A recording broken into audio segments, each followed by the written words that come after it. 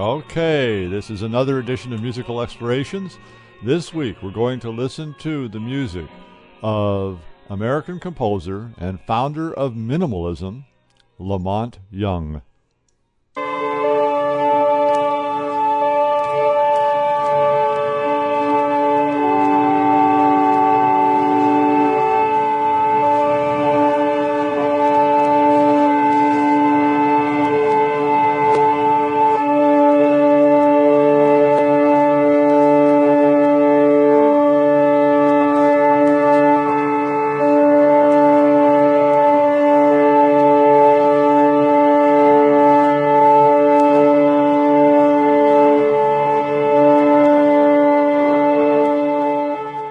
That brief excerpt was from Monte Young, Pre-Tortoise Dream Music, and that was recorded in 1964 by Monte Young. Actually recorded it with a thing that he called the Theater of Eternal Music.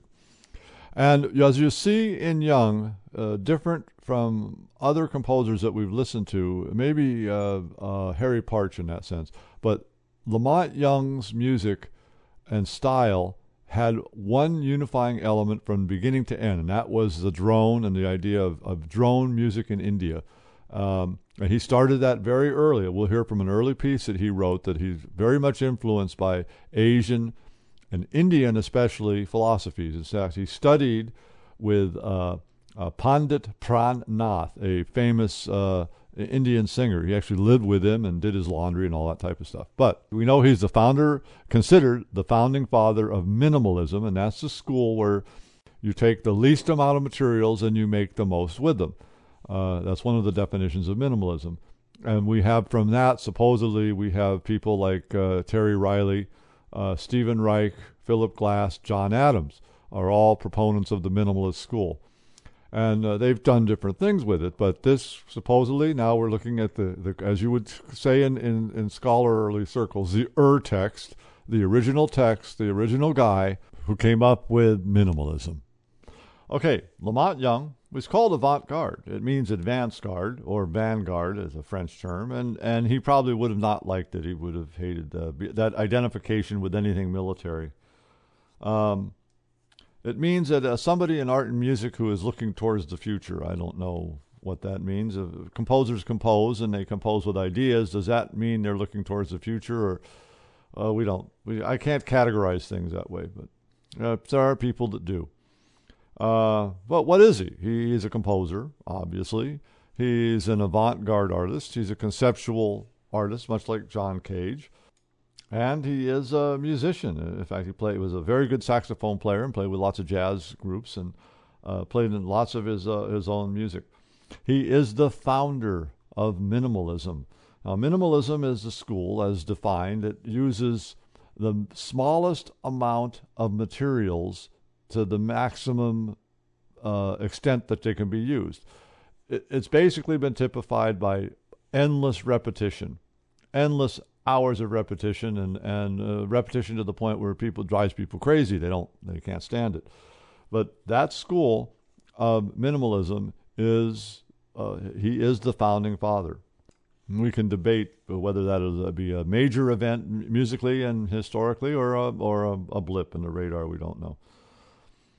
So let's see what this guy is all about. Young was born October 1935. So that makes him 79. He's a living composer. I actually called him, and I'm trying to get an interview set up with him, but we couldn't do it in time for this show. So he was born in Bern, Idaho. Well, it shows you can come from any place. It doesn't matter. Composers are composers. At the height of the Depression, 1935, people were poor. His dad was out moving around trying to find work, of course. So they moved quite a lot, it was a very tough time. I mean, Partch, we know, became a hobo in 35. And Young was born. Did he know Harry Partch? He met him later, and they had some interactions. He was a Mormon, raised as a Mormon. Up in that area of Idaho, northern Nevada, Idaho, parts of Montana, over into some parts even of Washington and even into Oregon and those areas up there. That's pretty much Mormon territory. If you're living up there, you're vastly influenced by the Mormons. In fact, if you go to a hotel in many of those towns in Idaho, they'll have things like the church or the temple view room, or they'll have something relating to Mormonism, and they're situated in such a way that I guess people that come in from out of the town can have a comfort in looking at their the Moroni, little statue of Moroni up on the top of their spire up there. And then they moved to, finally they ended up in Los Angeles. He still was raised as a Mormon. He was raised up in the Los Feliz area. There's no reports that he did any of the Mormon missionary things or anything like that. He probably had a relationship with Mormonism like most people have with their religion. They're born and they go to church a little bit. They might go for the major holidays, and then that's the end of that. They don't have a real living, working relationship with their church. Some people do, but most Americans don't. He attended Marshall High, and that, of course, that was in the Los Feliz area there. And he listed as a distinguished or notable graduate. The people do recognize the stuff that he did. But also with that there is Lance Ito, who, of course, presided over the OJ trial. Heidi Fleiss, a woman of prostitutorial fame, I guess we should say, started her own little escort service there, and made quite a lot of money, and still is doing stuff. A smart lady. Michelle Phillips, Mamas and Papas. She was the cute one in the Mamas and Papas, not Cass, who was a little bigger. And Leonardo DiCaprio, he also was from that school. And Julie Newmar. And we know Julie Newmar, of course, because in the original Batman series, she was the Catwoman. Big woman, very smart lady, very bright. Then he went to Los Angeles City College, graduated. We don't know what he studied. We know he played saxophone. And his obviously, remember, people got lessons back in those days if they could afford it at all. But he learned how to play saxophone and piano to a degree, and he actually got some gigs with some jazz people. He played with some pretty good guys. He played with Ornette Coleman, Don Cherry, and several others. I mean, he was a good guy. He could gig around town and show up at late night places, and he's just a kid. Well, things were a little bit different. People were not so hidebound in many ways in those days. People wanted more freedom, and they actually demanded more. And kids had more opportunities in some ways. Now we kind of lock kids in, and we're all so paranoid. And hey, what kind of a person has playtime? We have playtime for our pets, and we're going to have playtime for our kids, and we're going to have this as if kids aren't spontaneous and just go off and try to order them into some kind of stupid regimen that is unhuman in a way. You know? Oh, the mother, I have to run. I have a hair appointment. I've got to go here. I've got to go there. Have to get everything done. I'm a multifaceted. I do everything terribly, but I think I'm doing it good. Anyway, so the mid-50s, he's playing all these jazz scenes and does that. No, the 50s and 60s was in L.A. was a golden era. Shelly Manne, the drummer, famous drummer, had a place called the Manhole down in Hollywood. You could actually go in there underage. I used to go in there with a friend of mine.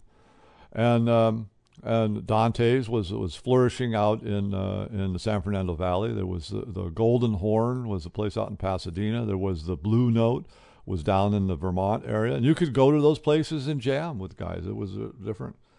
In reality, it was the only interaction you ever had with people of other races, because blacks were big into jazz at that time, and still are. And a big art form, and great musicians down there, and you'd meet all these different kind of guys. It was very interesting. But you wouldn't do that out in normal life. Unless you were a musician and working with musicians, you wouldn't necessarily, the integration wasn't a big deal. I mean, it was segregation was the way things were going. The Jews could only live in certain areas of L.A. Los Feliz area was one they could live in. Finally, the FHA, of course, came in with programs once they started after the Korean War, and they broke all those red lines. They used to call them red lines. Couldn't live here. But still, blacks had a very difficult time moving into certain areas. It wasn't as easy as it is now, and still it's difficult. So anyway, he went. He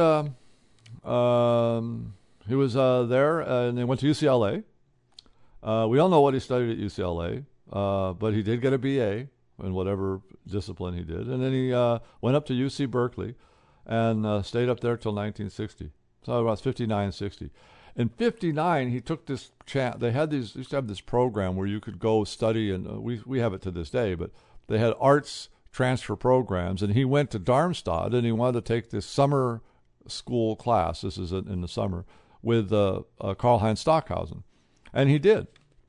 He went off and went and studied with Karl-Heinz Stockhausen in Darmstadt. And then when he came back, he didn't go back to Berkeley. He went to New York, and he wanted to study electronic music because Stockhausen at that time was the big maestro of electronic music. He'd written this electronic piece called "Song of the Youth." Anyway, off he is in New York, and he's studying.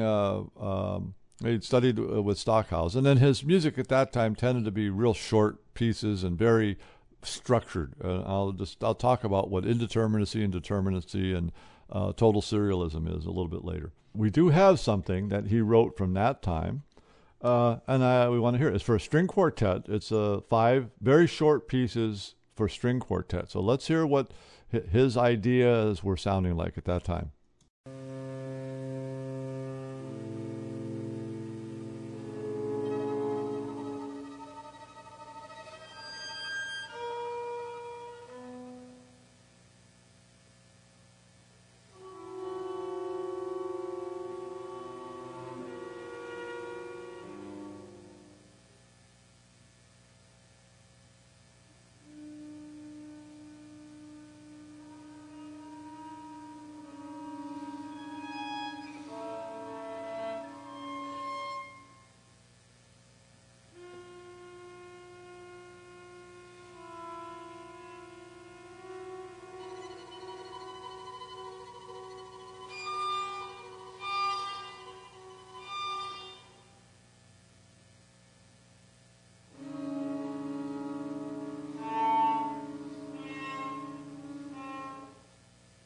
Okay, that's an excerpt from 5 small pieces for string quartet.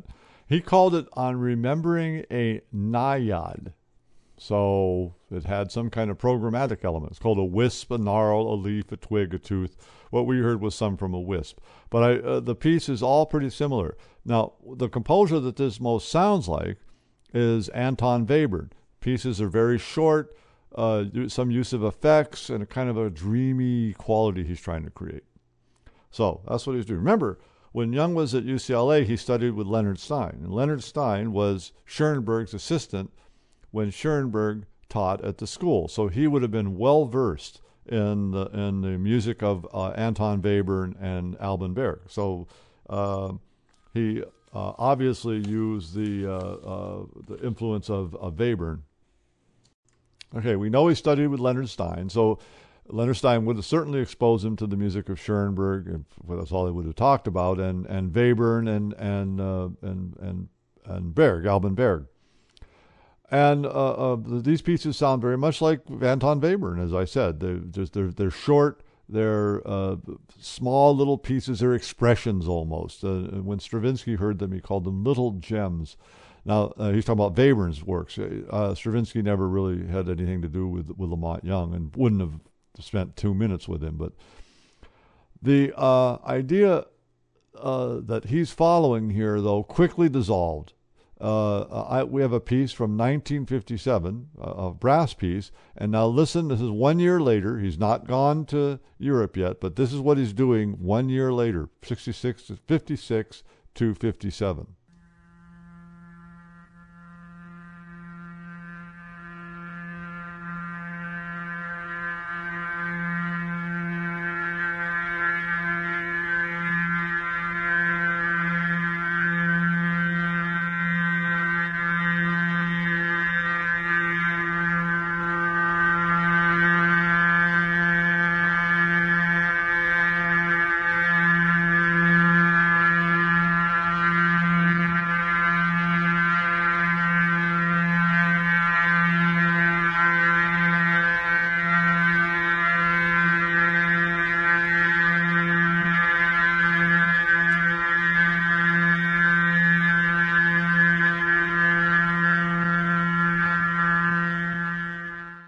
So that's a 1957 work.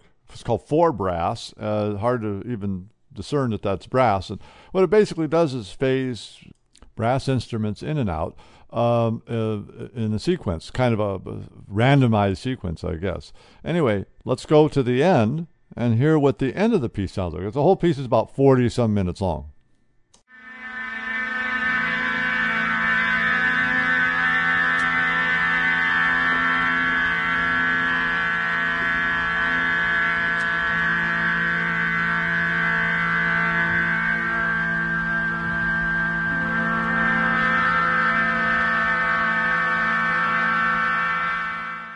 That was 1957. Of course, as I said, he's still working today. He's 79 and lives in New York. And he can be called. You can get his phone number and you can get his email. You can call him and talk to him if you want. But he's a California boy. And but interestingly, he did not discover Cowell and the California movement and John Cage and all that stuff until he went to 59 and to Darmstadt when he studied at the Stockhausen School, because that's where Cage was. He was there. And he actually, John Cage actually worked his lifelong with this guy named David Tudor as a pianist, and worked with John Cage a lot on the prepared piano and other things, and premiered a lot of Cage's works. And Young had a friendship, got a very strong friendship going with Tudor. And in fact, they even swapped works back and forth. Tudor would send Cage's works to Lamont Young, and he would put them on. And Young would send works to John Cage or to Tudor, and they would put concerts on with John Cage, and they would present Lamont Young's work. So he was very soon tied in with the avant, was, as you say, the avant-garde, even though I don't think either person would have liked the term. Kind of got together very fast, and they understood each other's interests in the fact that they were doing something quite different. By this time, Young had completely shed the discipline of Western music. He now is, in fact, he even came out and attacked Karlheinz Stockhausen as an institutional composer and a traitor to art. It was really something. It was quite interesting. Like I said, Schoenberg and Stravinsky had a dust up, and it happens with composers all the time. Maybe it's jealousy, maybe it isn't. But he had now, instead of, remember, he was initially schooled by Leonard Stein in the Schoenberg Institute of Serialism, and serial techniques, 12-tone writing, very abstract, disjointed writing. And now he's rejected all that, and he's accepting this whole indeterminacy thing, and this whole idea of Indian, the evolving of Indian philosophies and gurus and that type of stuff. Remember, this is the 1960s. Even the Beatles were influenced by it. So all of them. This was such a powerful movement coming out of India. And our acceptance of it, as a Maharishi Mahesh Yogi was around. Yogananda Paramahansa had, of course, he was in the 20s, but he had the Self-Realization Fellowship. There were a lot of theosophists around. There was a big movement centered in California, primarily, of all this now Eastern way of thinking. It's a very kind of live and let live way of thinking. I found it mostly by precepts of Buddhism. Gautama Siddhartha. Anyway, off we go. What is serialism? Let's take a look at what serialism is and what indeterminacy is, because in order to understand this whole indeterminate concept, you kind of have to understand where music was. Music, with Arnold Schoenberg said, look, we're going to, instead of writing music that uses little melodies and then we'll harmonize the melodies and things like that, what we're going to do is I'm going to make a different way of making music. I'm going to make what they call a tone row. Now, composers have used germs, melodic germs and tone rows and things for quite some time, but never with all 12 tones. There is some evidence that Liszt might have done a melodic sequence that was 12 tones. It's in one of the later etudes. But he didn't use it in the same sense. Yeah, they were all there, but he was modulating through all the whole key range of each of those tones, how it worked out. In 12 tone, it doesn't work the same way. 12 tone is you have 12 tones of our chromatic scale put into an order that isn't the same as an order, a sequential order, but it's a different sequence, right? And then out of that, you build harmonies and you build other elements, musical elements. Okay. Towards the end of Schoenberg's career, and with the advent of Anton Webern and some of the works of Stein and other people, and George Rochberg and people like that, what we ended up having happen was they said, well, why do we have to just order the row of notes? Why don't we order dynamics? So they made a table of dynamics, and they would randomly use these dynamics in the pieces along with the notes. And we got into a position where other guys would say, well, look, we have dynamics. What about texture? What about density, note density, 1 through 12, right? You could have these numbers, and each number represented the number of notes that you would have in the chord. So, okay, here's some examples. Now, if I take the chromatic scale between C and C, and I play the notes, we have 12 notes in there, right? Back to C is the 13th. If I go across here and I take those same notes, but reorder them, but I use all those same 12 notes, I have this.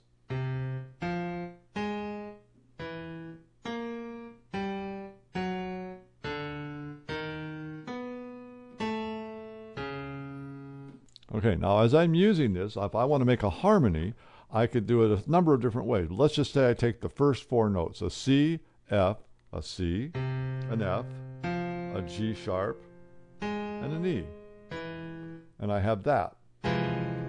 Okay, that's a harmony I would use. And this is a dissonant harmony, and that's why a lot of people have a difficult time with this kind of music, because it doesn't seem to have anything they can relate to. And the next 4 notes, of course, are an A flat or an A sharp, a G, an F sharp, and a D. Now, it's hardly traditional harmony, although it has roots in traditional harmony. So we have those tone rows. So if I'm writing a melody, I might write a melody that uses elements of those different notes, and I can also use that row backwards. I can use it inverted. I could have any interval that goes up. Instead of the C going up to an F like this, I can have it go down to a G. It's the same space, same number of intervals, okay? That is called serialism. I have serialized the notes. Now, you could do the same thing with dynamics. I can take the range of dynamics from quadruple forte up to pianissimo, 5 pianos like were used in Tchaikovsky, and I can order those in a sequence, a random sequence, so I could end up playing my little tone row here, just the first 4 notes, C, F, G sharp, and E. I could go.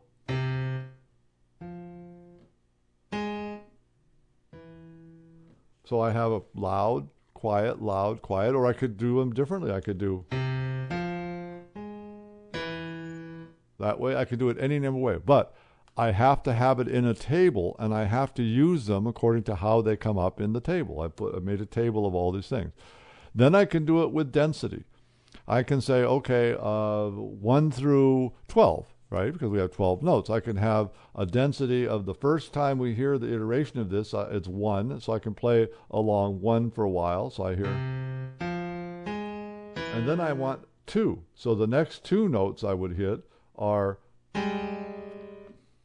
Then that's the next 2 notes. And then the next 2 notes is. And then back to the C sharp, which ends the sequence, 1. And I could go to 5. So I end up having a note like this. That would be the next 5. And I could actually end up going with all 12 if I wanted. But as I would put these in a table, I would hit that density and I would use it as I'm writing these notes. So I would be writing along my notes, and then I would be using dynamics, and I would then also be using this density. Duration, another one. We have quarter notes. We'll say we're just in 4/4, and I'm tapping out 1, 2, 3, 4, 1, 2, 3, 4. I have eighth notes. I have 16th notes. Okay, I have all those different things that I'm using, but I can serialize that duration, so I can have.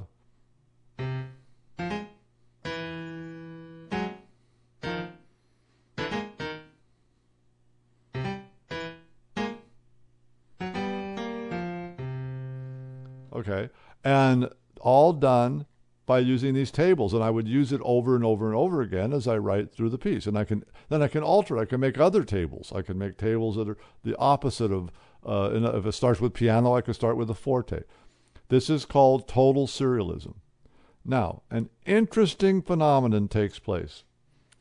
When you write pieces that are totally serial, totally controlled, every dynamic element is controlled, all the durations are controlled, they're all in charts. You put all this stuff together, it is very difficult to tell it from completely improvised music. The reason is that sometimes in improvisation you can do very strange things that have no relation similar to the way these serial things work. Now, so I could end up playing in a totally improvised.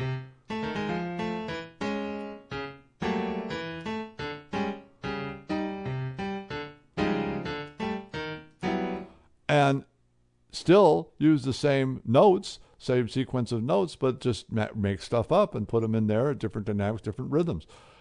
It's very difficult to tell total serialism from total improvised lack of control music. So what ended up happening was Cage and other people came up with this idea of, well, what difference does it make what you use at what time?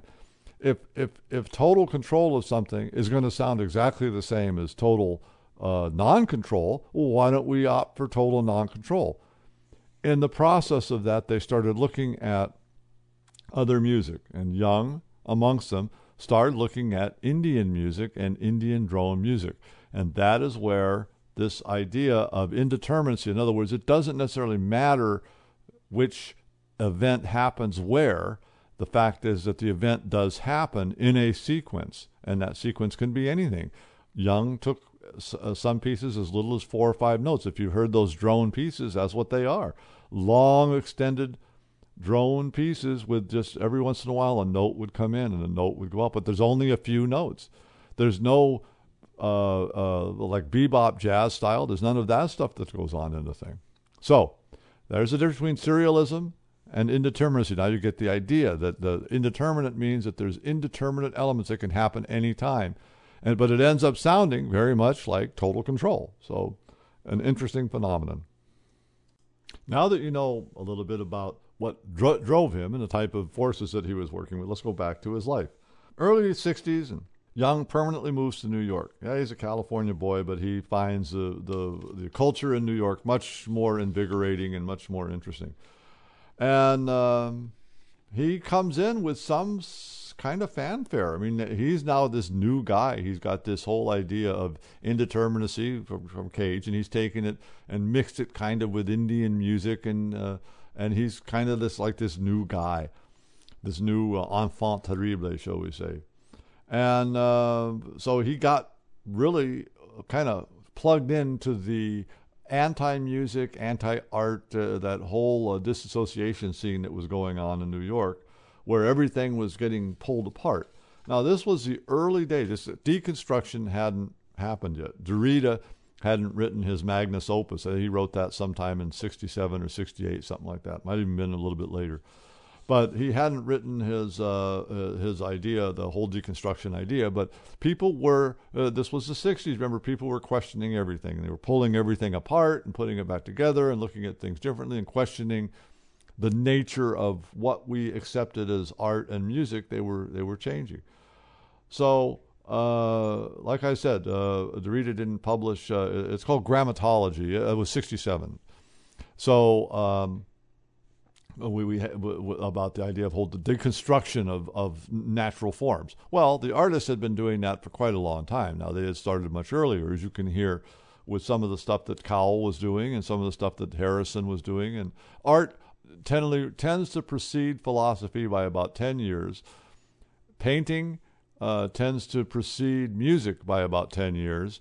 And cinema, I don't know where it fits in there, but It tends to painters and dancers tend to be the most forward-looking of the arts, and musicians tend to be a little stodgy. So it takes them some extra time, about 10 years, even with our rapid communications this way. So Young was, of course, loved this stuff in New York. He was absolutely said, "Man, this is where it's happening. We're going to destroy everything and create a new world here." And he found this group called Flexus. Flexus was founded by this guy called George Masunius. Now, George Masunius is a real character. He is a really great promoter. This guy can promote anything. And he's come up with this thing about Flexus, where there's now the artist is not important. The collaboration is important. And he came up with this idea of these dream boxes or art boxes that would have all kinds of crazy stuff in them that you would do, participatory art, plastic art in such a way. And he also put on performances, stuff like that. Well, Young says, I got to find a way to make some cash here because I'm not making much money here. No, and he didn't turn to janitorial work as others have done. He wrote a book. And like Cowell wrote a book, and other people have written books, but he wrote a book called The Anthology of Chance Operations. And this was published. It was actually designed, the book design and all the thing was put together by Masunius. So it's kind of cool. If you can find one of these things today, if you go to a garage sale and you ever see one, grab it. It's worth about $400 a copy if you can find a first edition. There have been other ones put out on the internet with that have been PDF'd and things like that. But in reality, a copy of that book is nothing but money. So it's also an interesting read because he kind of codifies all this idea of chance and indeterminacy and that type of stuff, some of which even included rolling dice. But then again, Mozart rolled dice to make music, so it's not that much of a deal. Young adopted all these indeterminate ideas, and they were based on Cage's kind of ideas. So here's what Cage said about that. Cage said, the process of the work, that you're doing, is just as important as the realization.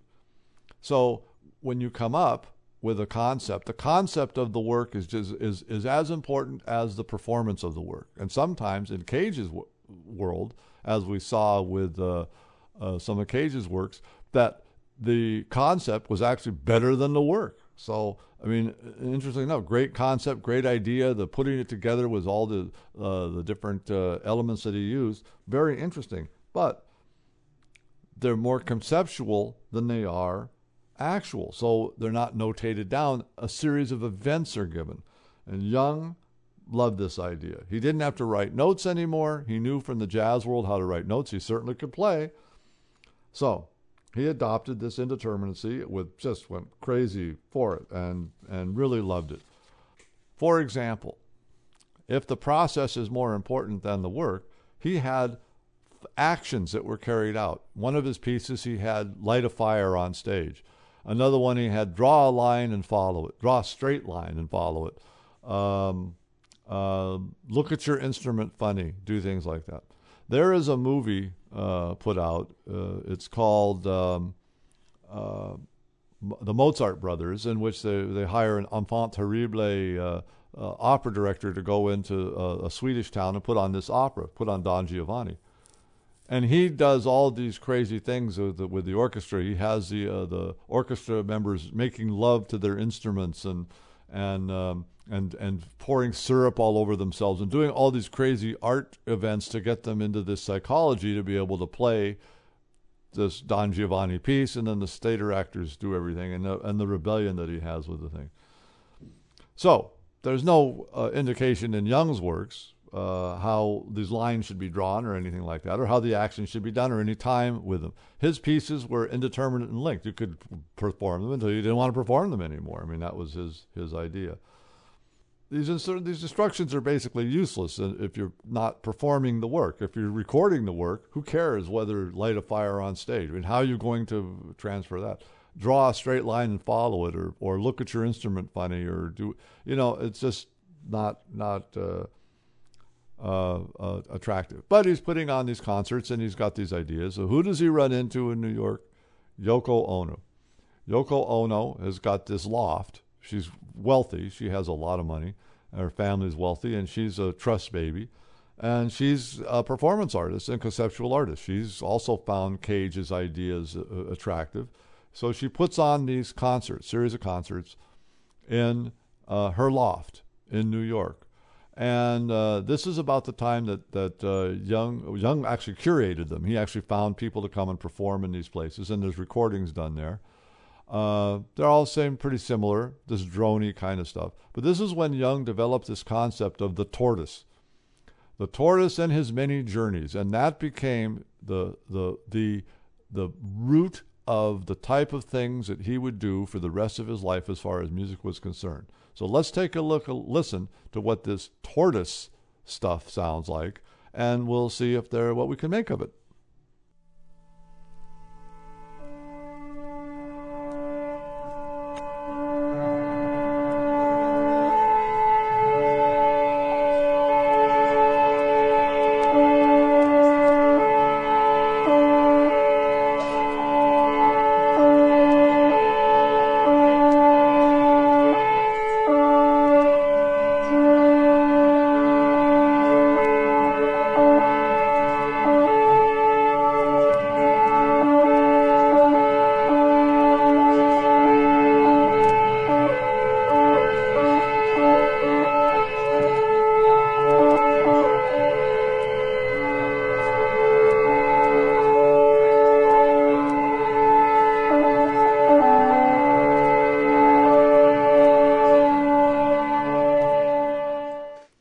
And the piece goes on and on like that. So there's an interesting idea there in spatial time and the idea of time and resources that you use. Okay, so 1962, Young writes this thing called The Second Dream of the High-Tension Step-Down Transformer. And I've got an example of that, so let's listen to it.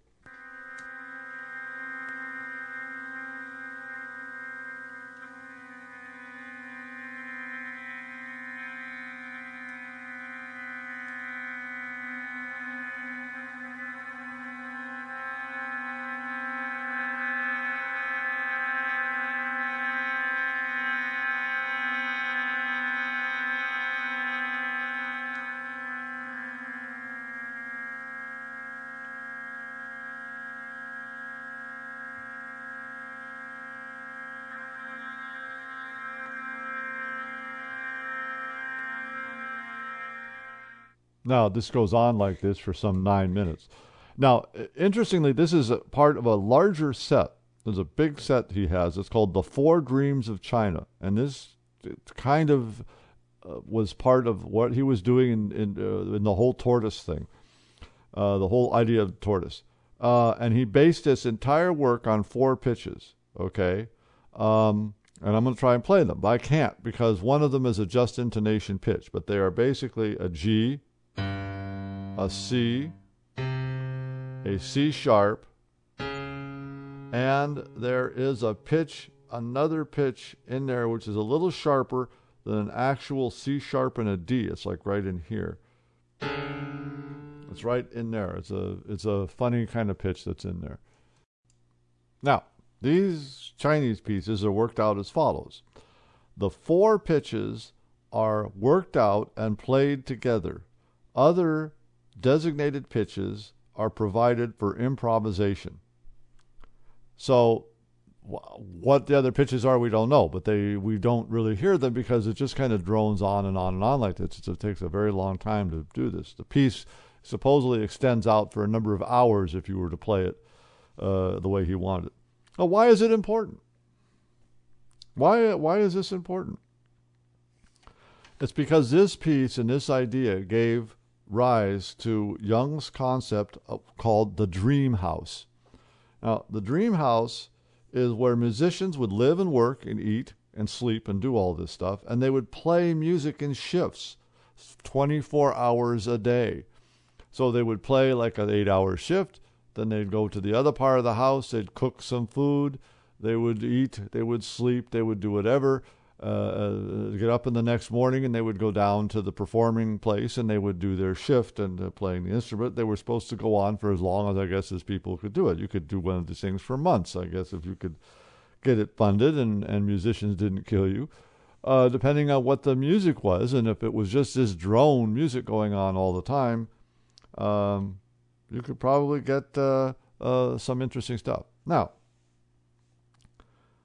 musicians subbed in and subbed out. That had been done a lot in the past. There's some historical references that Galileo, the son of the Galileo, the guy who had the fight with the Pope and all that about the Earth revolving around the sun and all that stuff, and the Ptolemy, the fight between the Ptolemy look at the universe and the Galilean look, had a father who was a composer, and his father composed wonderful performances inside of houses made out of pastries. And he would put the musicians inside these houses. They'd be carried in, and they would be playing inside these houses. And then the guests would descend on the house, and they'd eat all the pastry, exposing the musicians. Leonardo da Vinci did some huge contraptions, mechanical contraptions, and musicians would be on little platforms. And these platforms would move around, and the music would then come into the presence of whoever was listening to the piece and watching the thing move. And they would go up and down and all around and make these big mechanical contraptions. So we've had people doing these kind of things before in the past. But Young had this dream house and this idea, and he wanted to get it performed. So he couldn't just go out and hire a bunch of union musicians because they're not going to get involved with this at all. They have strict hours, and the page has to be a certain way and all that.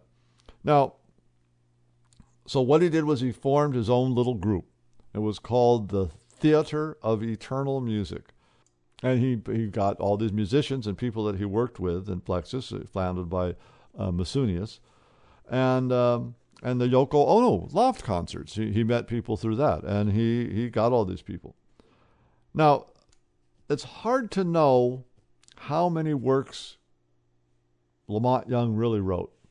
And the reason is this. He often would restage performances. If you take a look at his resume and you look at his list of works, there's thousands of works. But a lot of them are the same turtle and his journeys, the same drone kind of music, but done in different settings with different people and different instruments, and he just called that a new work. Or changed the title in some way. So you don't know that he's writing all these original works, right? So the other thing that he did about the same time, a little bit after this, but he's writing this thing called The Tortoise Recalling the Drone of the Holy Numbers as they were revealed in the dreams of the whirlwind and the obsidian gong, illuminated by the sawmill, the green sawtooth ocelot, and the high-tension line step-down transformer. Now that's quite a mouthful. Now let's see if we have, I do have an excerpt of that, and let's take a look at take a listen to what it sounds like.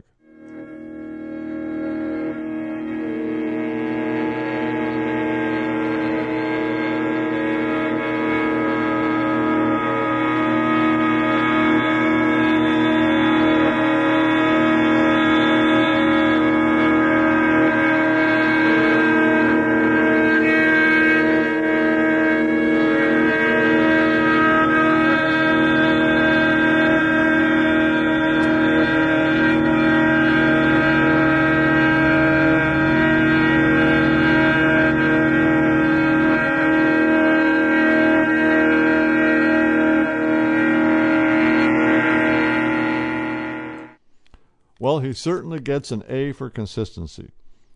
So, the piece actually goes on like, I could play the end of it, but it's the same exact sound through the piece. And this is his concept. You know, I would think it would be very hard to get people to listen to this in a real musical sense, because you'd almost have to be stoned or mentally transformed. I mean, you would have to be some kind of alternative state, I would think, to get this. Okay, Remember, though, this is the 1960s, and everything was being expanded out. Everybody was questioning everything, everything. And Indian music was huge. Even the Beatles were doing Indian music. Everybody, the Maharishi was there, and it was just unbelievable. So, he went and studied, actually, in the 70s. He really studied Asian classical music, Indian classical music. He went and studied with this guy, Pandit Pran Nath. He's a singer, Indian singer, and he went and lived with him. For 26 years, he lived with the guy in New York, washed his laundry and did all that stuff, and made him food. And basically, in this concept, they have a kind of a guru. It's called, what was that called? It's like where a person goes and lives under the study of a guru to learn the discipline, and you become their servant. It's I forget the name and how it's called. But all right, so Young was really taken with this stuff, and Terry Riley actually was involved with this guy too, and came and studied with him. I'm going to do a show on Terry Riley, and Young met also at this time Marian Zarzila. And Zarzila was a performance artist and actually helped stage the Dream House concepts and did a lot of music and other things with him. It was very interesting. But they were together. They lived with him for 26 years. So, what kind of music did they produce? Let's listen. This is Pandit Pran Nath, Lamont Young, Marian Zarzila, and Terry Riley.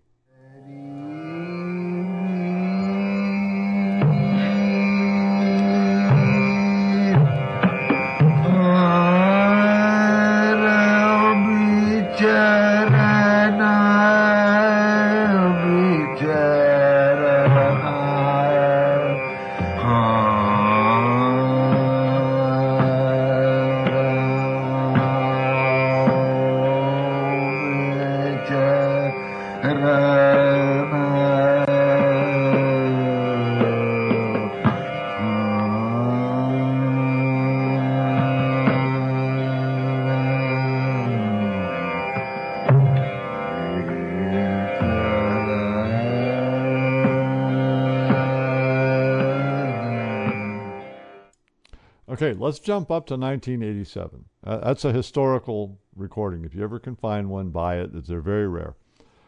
Lamont Young worked on this magnus opus called the Well-Tuned Piano, and he considered it his greatest work and his culmination of his life's work.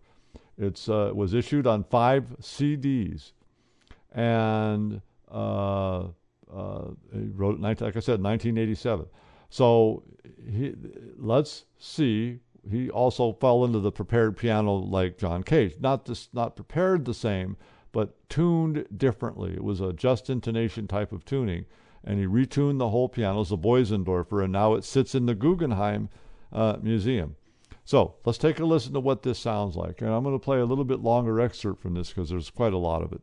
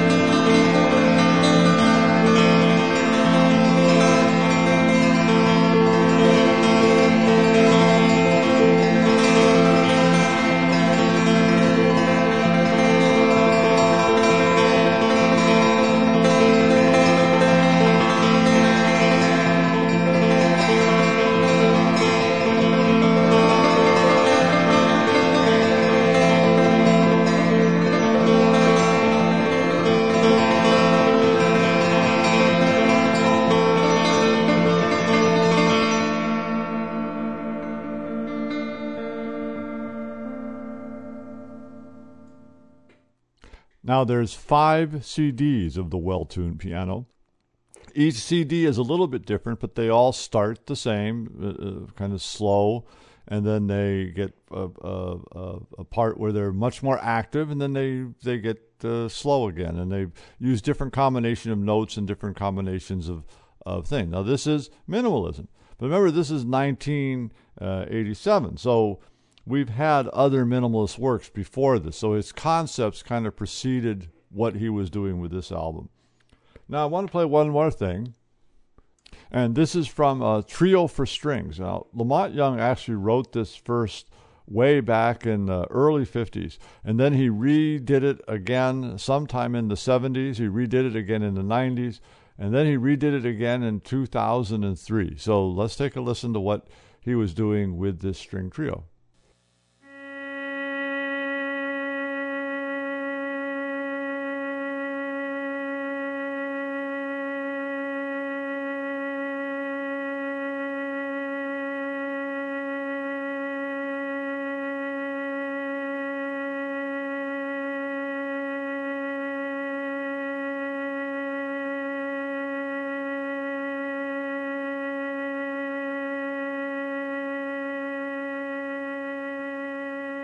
Success, our mission to establish our own flag.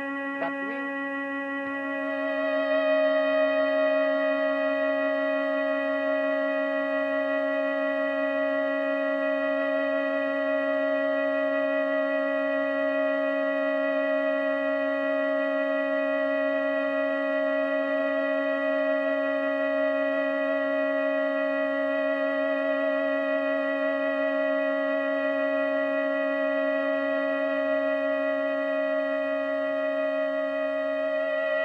Nagdeklara na ng independence sa gobyerno ang founding chairman ng Moro National Liberation Front o MNLF na si Noor Miswari. Moro National Liberation Front founder Noor Miswari declared independence. Unofficial information that allegedly leader founder Noor Miswari had declared independence last July 29 in Iran.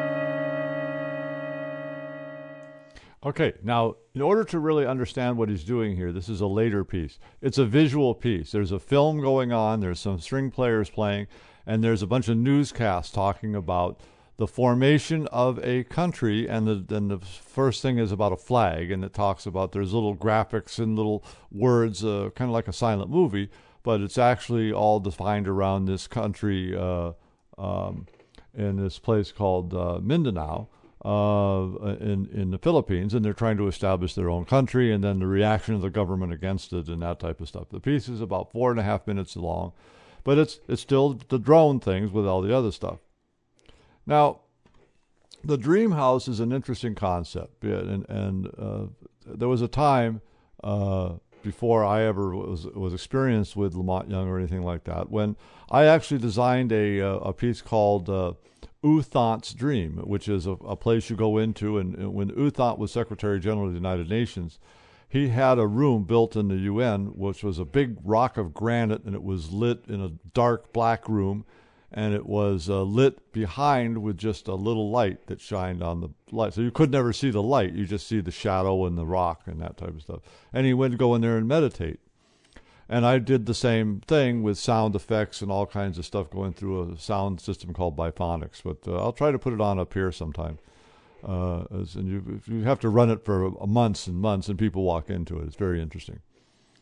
All right, so we've listened now to the music of Monte Young. We've seen him go from his early days. We knew Serial, remember, he was working with Leonard Stein, and he had actually studied with Schoenberg, and he was in that school. And then he had a break. Right about the same time he was studying and up at Berkeley, he had a break, and he adopted this whole idea of Indian music and Indian philosophies and that whole idea of Indian musical practice. Long pieces and long extended drones, which is through every Indian piece of music. You hear this one thing of, and then you hear people playing the sitar. I mean, it means 3 strings over the drone. And Ravi Shankar, of course, and the Beatles did it here, and other people have off and on played with Indian music. And he expanded this up into a point where he then had another transformation, and he said, well, we can make music just using the smallest possible amount of resources. Started the school of minimalism. He's important. Not that you have to like his music, or you can listen to drone music until the cows come home. You're not going to get any more edified. But it is important, and it's important music. Next, I think I'm going to do Terry Riley, and that's it for our look at Monte Young, the father of minimalism. My name is Ted Peterson, and this has been Musical Explorations.